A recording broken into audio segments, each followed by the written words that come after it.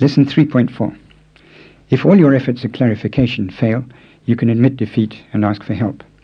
As you just heard, to speak is pyode, and to know how to speak is pyodate. Try that word after the tape. Pyodate. Language is saga, and English language, or just English, is ingale zaga. Here's the tape for you to copy. Ingale zaga. And finally, Burmese language, or just Burmese, is Bamazaga. Say that after the tape. Bamazaga.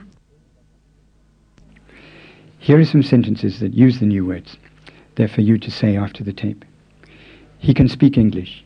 Ingale zaga pyoda pare. He can speak Burmese. Bamazaga pyoda pare. Can you speak Burmese?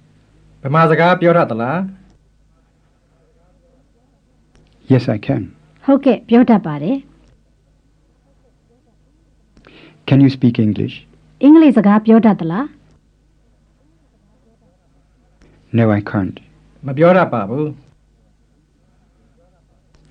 You'll notice that you can manage these exchanges without using words for you and I, just as you did in the early lessons with chaite and nalere and nikonde.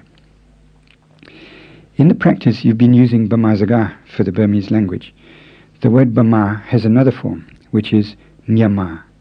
So people sometimes say Bamazaga and sometimes Myanmarzaga. On the whole, Myanmarzaga is a little more formal and Bamazaga is a little more colloquial. You'll find a note about the variants in the introduction to the booklet. As you probably know, in 1989 the government changed the name of the country from Burma to Myanmar.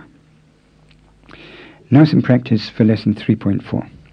How would you say, I can't speak Burmese?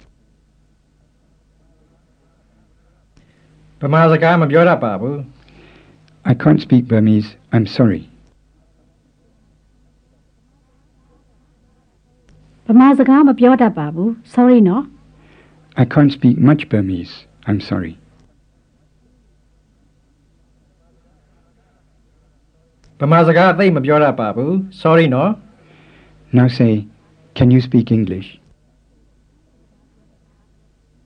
English zaga pyoda tala. And now let's have the same question with a polite tag. First the woman's tag,